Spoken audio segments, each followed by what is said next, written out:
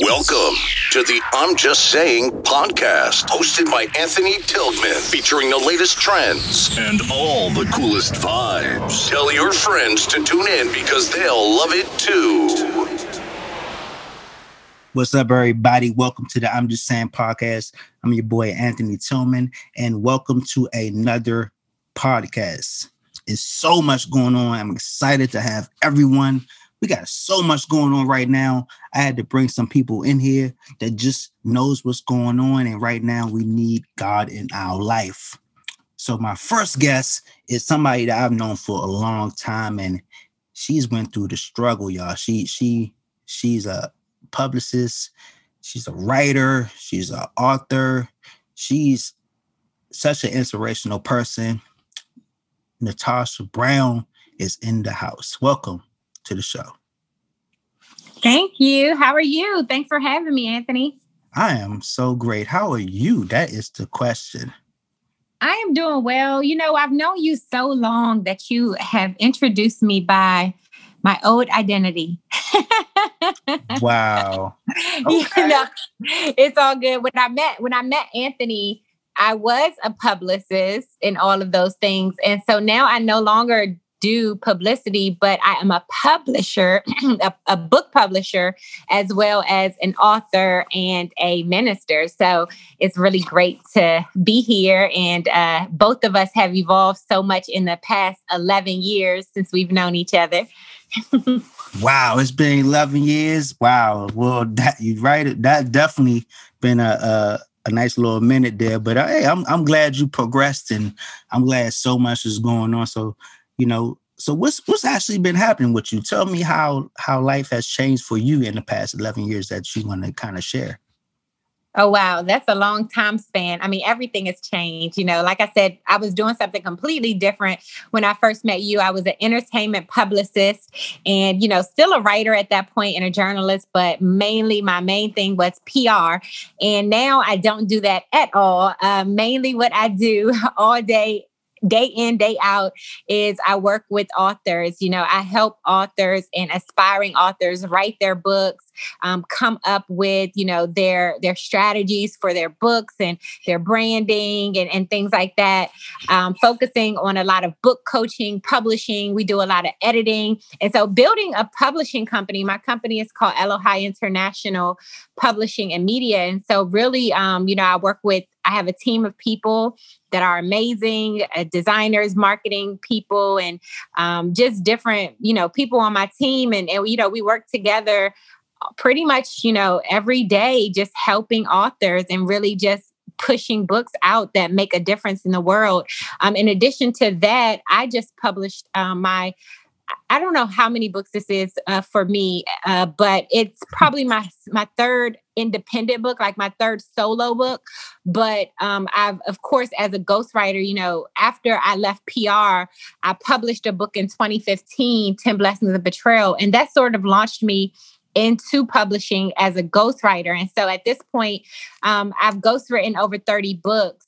Wow. So I just released a book of my own called The Absence of Excess. And it's really a story, you know, the stories that came out of my missionary experience. I was a missionary in Africa for 6 months. And so that book tells those stories. And so in addition to, you know, doing a lot of the book coaching and publishing and writing, I also do a lot of ministry work, prayer calls and missionary work, and just, you know, trying to help people and share the gospel of Jesus Christ. Wow, that's definitely a big transition. So let's go back to the writing. So what made you transition from PR to really, you know, ghostwriting and really now into ministry? So it's so funny. I've actually always been a writer since I was a kid. I have a degree in writing and then a second degree in communications. So it's like I've always been a writer even before anybody knew me as a publicist. I was a journalist for newspapers. And so when I just wanted to start a business in 2009. And when I did that, I wanted to tell people stories and I wanted to do it in DC. I wanted to come back to DC And I learned that the best way to sort of earn money, other than, the $25,000 I was making as a, I had made as a newspaper reporter for my first job out of college, was to be a PR person. And, there's such a big gap in what PR people make versus what, entry level journalists make. So I started that company, Think Brown Inc., just to tell stories. I didn't necessarily want to ever be a publicist, but I quickly learned the game. And because I'm a storyteller and a writer, I excelled in publicity and PR. And so I didn't really, care for that much, but I did it for about 5 years. And in 2015, I wrote my first book, 10 Blessings of Betrayal. And that really launched me into my purpose, into everything that I'm doing now. So it did a couple of things for me. When I launched that book, that book was, the story of how God brought me through after being wrongfully accused of attempted murder and, trying to kill my abuser, just craziness. And God sort of brought me through that. Not sort of, he did bring me all the way through and just redeem my whole life. And so once that book came out, it started to get in the hands of clients. And a lot of my clients in PR and branding had been ministers. And I didn't even realize it, but they had been ministers or nonprofit organizations. And they began to read the book and ask me, one, if I could host, groups, if I could start speaking, if I could work with domestic violence victims. And so, of course, I say yes to everything. And then the second thing that it did was people began to ask me if I could help them write books like mine, or if I could write the books for them. And I say yes. So I would just say yes to everything. And I realized that I loved it. And it opened up a new lane for me in terms of writing, which was really my first love. Like I said, I've always been a writer. I just didn't know how to make it a sustainable career option for me at the time, because like I said, being a journalist, for me as an entry-level journalist, it just wasn't sustainable for me. So it's like once that book came out, it really just pushed me into everything else. But at the time, I was really, really getting back into the word. I had this experience with God. Well, you asked me about writing, so I won't go there. But no, go ahead, go there. Go ahead and finish. Okay, so elaborate more. Yeah, so I had this really extreme. I had just several encounters with God during that time. One of them, when I was on trial, pretty much facing trial for those wrongful accusations, I just started to get, closer to God. And even once the charges were dropped, I still was so mad and bitter. And I just remember praying, it was like, Lord, what can I do? Like, how do I feel better? How do I, stop this? Like, how do I feel better, different? I don't want to feel like this anymore. I don't want to be angry and bitter and hateful. And he told me to write. And so when he told me to write, that was the book. I started writing. I thought I was writing a journal entry and just a hate letter or something. But it turned into my book, 10 Blessings of Betrayal. And so I just started to have maybe it was 5 months probably of encounters with God where he was just speaking to me so deeply, and he was just drawing me closer to him. And all I wanted to do was just study the word and read the Bible. And then my book came out and people started to ask me about, how did I get through? And the only thing that I could say was God. I'm like, only explanation for how I got through this, like how I got through domestic violence. My life was on the line so many times. My freedom was on the line. If I would have been convicted, I could have gone to jail for 25 years for crimes I didn't commit. Everything was on the line. And the only way that I got through was God. And so people started then to ask me about God. And so it really just drew me in deeper to God and was like, okay, Lord, I need to know more about you. I need to know your word. So I just became obsessed with the word. And I started to study it. I started to go to different churches around the DMV area, taking free classes just so that I could learn the word and that I could get more and just hear more Bible teaching. And eventually I just heard the Lord calling me to seminary. And And so I moved away from the DMV and I went to grad school again to get a Master of Divinity degree. But really, it wasn't about the degree. It was about the experience for 3 years, what I went through there, and just the journey with God that I went on while I was away, and just in this community, this international community, you know, my friends from India and Singapore and different parts of Africa and China. And so it's like learning how the body of Christ is and how God is all over the world, and getting out of the Western sort of mindset and into like how other cultures encounter God. It really, really transformed my life. And that really made me want to also become a missionary. And so once I graduated from that program in 2019, I went straight to the mission field to Tanzania. And initially, I was only going to go for 3 months. But once I got there, I just fell in love with the people and I didn't want to leave. So I went back and I stayed for another 3 months until COVID hit and I had to come home. Wow. That's such like an inspirational story. It seemed like I definitely didn't know all of this. So this is like most of this is new to me. I did know about the first book, but I definitely didn't know about the whole trial and, you know, the tribulations of everything. But I'm glad you seem like you're such a stronger person because of all this. So let's talk about Africa. So what made you, you know, go to Africa, and how was Africa compared to like all the other, you know, countries that you visited? So Africa, the reason why I went, like I said, I just really felt called to go there. Honestly, initially, so in 2018, I went to Israel, and I really just was like, oh my gosh, I loved Israel and I didn't want to come home, but my heart broke because it's like right there in the where Christ lived, where he walked, and they don't know him. So I was just like, oh my gosh, like I need to be around people who don't know Christ. Like send me there.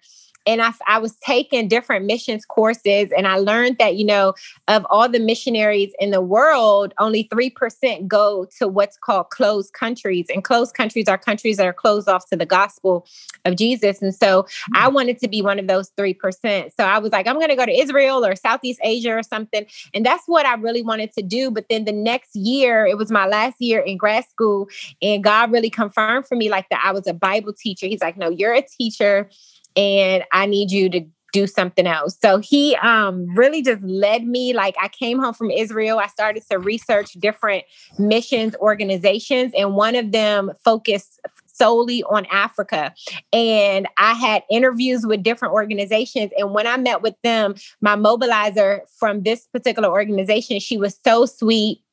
She was so accommodating. And for a whole year, she just kind of answered all my questions. She like introduced me to other missionaries on the field. So it was just like her walking me through the process of how it is to be in Africa, and just, you know, my team here in America helping me like get comfortable with the idea of going there. And it made me feel comfortable. And so then I just really prayed on it. And I knew that the Lord, he confirmed it for me several times that he wanted me to go to Tanzania, you know, for this particular position, which when I was in Africa, I was a theological educator. So that's like a fancy way to say a Bible teacher.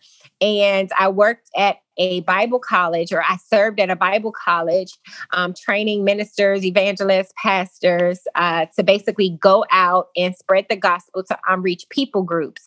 So Africa was amazing. Tanzania, I stayed in a village, a small village, and so how was the village? So what made you stay in this particular village? Well, it was where the school was, where I was assigned to. So the school was like in a village. So was this trip was this like a sponsored trip, or like you had to like, so like all this traveling, was you like, how did all this traveling happen? So you just like kind of just like had sponsors, like, was it like you just kind of said, hey, I saved up all this money and now I'm just like traveling to all these places? Because this seems like a great, like a story. It seems like how did, like, you know, you just traveling to all these countries, and, you know, like, was these like sponsored trips or like what? So they were both different. Everywhere is always different. But like when I went to Israel, I received like a scholarship to go for the most part. And that was like God. It's like really just opened up the doors to go on this program. It was like this program takes students. And this year was the first year that they were taking seminary students when I went. And so I received a scholarship to go. And then as far as with Africa, going on the mission trip, so most missionaries will raise support. So it's called support raising. And that's what I did. I raised I raised about $6,000 in 60 days because I didn't make the decision to go until like July 1st. So I announced that I was going July 1st and I departed on September 1st. So I had literally less than 60 days to raise $6,000. Wow. So I did that. And, God provided, he moved on people's hearts, it's funny because like when God calls us to something, one thing we know we have to believe that he's going to provide it. He's going to provide a way. And so I do believe that like God miraculously provided that money for me to go. And of course, I definitely contributed, to my own mission trip as well. But he definitely came through. Yeah, it was amazing. But yeah. Wow. I mean, it's such an amazing journey. It seems like. So what do you think is the biggest thing you learned from all of this? Like what is your hope with all this just traveling and what you're doing right now? What would you tell other people about their journey and what they should do if they're feeling the same way you are? So I definitely think that, people should just pray about it. You know what I mean? Like if you mean like missions, right? If someone feels called to the mission field, like the first thing that you have to do is pray and just really be led to go, because missions is not like taking just a vacation. It's not a trip. It's not like you're going to have fun. It's none of that. It's going to be like extensive spiritual warfare. You're going to go through a lot of trials and tribulations every step of the way. Like you really have to be called by God to do it. So I would say like the first step is definitely praying about it and getting other people to join you in prayer for that particular thing. And then just, hearing from God about what he wants you to do and where, like, what is your assignment? What is he calling you to do? It's like I said, this has to be something that's spirit led. It can't be something that we pick up and say, okay, like I want to go here. I want to do this. Like, no, it won't work if you do it on your own strength. It just literally won't work. So I definitely would say just pray on it. And that would be the first step. And then based on what the Lord says, then that's when you move forward. Okay. So now that you transition, from that, and now that you're doing your own ministry, tell us about that. Tell us, how is that going? So, about 5 years ago, you probably know this, but once the first book came out, 10 Blessings, and I started to work with domestic violence victims, I launched a nonprofit organization, and I still have that nonprofit. It's called 10 Blessings Inspiration. And we support domestic violence and trauma survivors. Mm-hmm. And we help, people kind of get out when they need exit strategies, provide resources, things like that. But what I was doing was like, as I started to get like deeper in the word, I started to put everything I was doing under the 10 Blessings umbrella, and just like, all my ministry work, all, anytime I would do anything about God or whatever, I would put it under the 10 Blessings umbrella, but it really like took away from the mission of 10 Blessings. So as I was in Tanzania, one of my heart is for discipleship, is like, helping people along in their journey with God. And I did a lot of that in Tanzania. So I realized like I need to be able to keep in contact with my students. I need to be able to continue to minister and teach the word. And like, so also so that they can, get the messages and, stay connected with me and I can stay connected with them. So I already had this group on Facebook, and it was a 10 Blessings group where I would just post anything, about God and domestic violence and anything encouraging. But really the Lord just led me to stop doing that and separate it. So I turned that group into, the Lord gave me a name, We Who Dwell. So We Who Dwell, it comes from like Psalm 91, where it says like, he who dwells in the secret place of the Most High will abide in the shadow of the Almighty. And it is basically a prayer in a passage of protection. And so it's like when we are dwelling in God's presence, meaning living and abiding in God's presence, we're protected, we're covered, we have angels on assignment. So that whole passage of Psalm 91 is so promising. So the Lord was ministering that to me. And so We Who Dwell is basically, it has a mission to empower disciples of Christ to dwell in his presence through the word, worship, and prayer. So that kind of spun off of 10 Blessings. So now 10 Blessings is its own organization. It has its original mission, which is to support domestic violence and trauma survivors. And now We Who Dwell is pretty much a community. I haven't really incorporated anything like that. It's just, a place where we gather on Thursdays for prayer and, we encourage one another and, of course, minister. And then people, when they want me to speak or something, I'm there and I'll, do anything for the Lord. So it's not really anything that I'm like, oh, this is my ministry, but it definitely is a group of people there who gather and we uplift the Lord there. Yeah. Okay. Well, it seems like that's still helping out the community, is helping out people that needs it. So I'm glad you're helping them find a path. So tell us, what's next? What's next for you? What do you have going on? And any final words? Absolutely. So again, I mentioned that my book, I just released a book in September called The Absence of Excess: Stories on Cultural Immersion, Godly Love, and Living Surrender from a Black American Missionary in Africa. So right now, what I'm doing is really just sharing that book. And the whole thing with this book is it's not just my stories from Africa, but it's really a way to go deeper in God. And so this book will allow us to hold a mirror up to ourselves and say, okay, it deals with so many issues that really came to surface while I was in Africa. So issues such as like emotional baggage, like when we're trying to go from season to season, do we have too much stuff? Okay. Are we taking too much stuff? Are we too weighed down? Can we really hear from God? Can we really do what we're called to do? It talks about, how to fight like those battles that we go through in our minds and those spiritual battles. It talks about love and like how to love people the way that God really commands us to. It talks about having faith and even, giving, and what does giving look like. So I basically do a lot of, not comparison, but I kind of put the Western world and society up against the Eastern society in Africa. And I kind of look at what happens in the absence of excess? Like what happens with all of these issues when there's not a lot of stuff? Like we have so much stuff in our society, but they don't have, a lot of people, my neighbors didn't have microwaves and wash machines and, all of the luxuries that we have. A lot of people didn't have cars, but they had a beautiful life. So what I try to do is bring out that beauty and try to get, our readers here to really look at that and say, hey, am I doing what I should be doing with my life? And is all this stuff helping me or hurting me?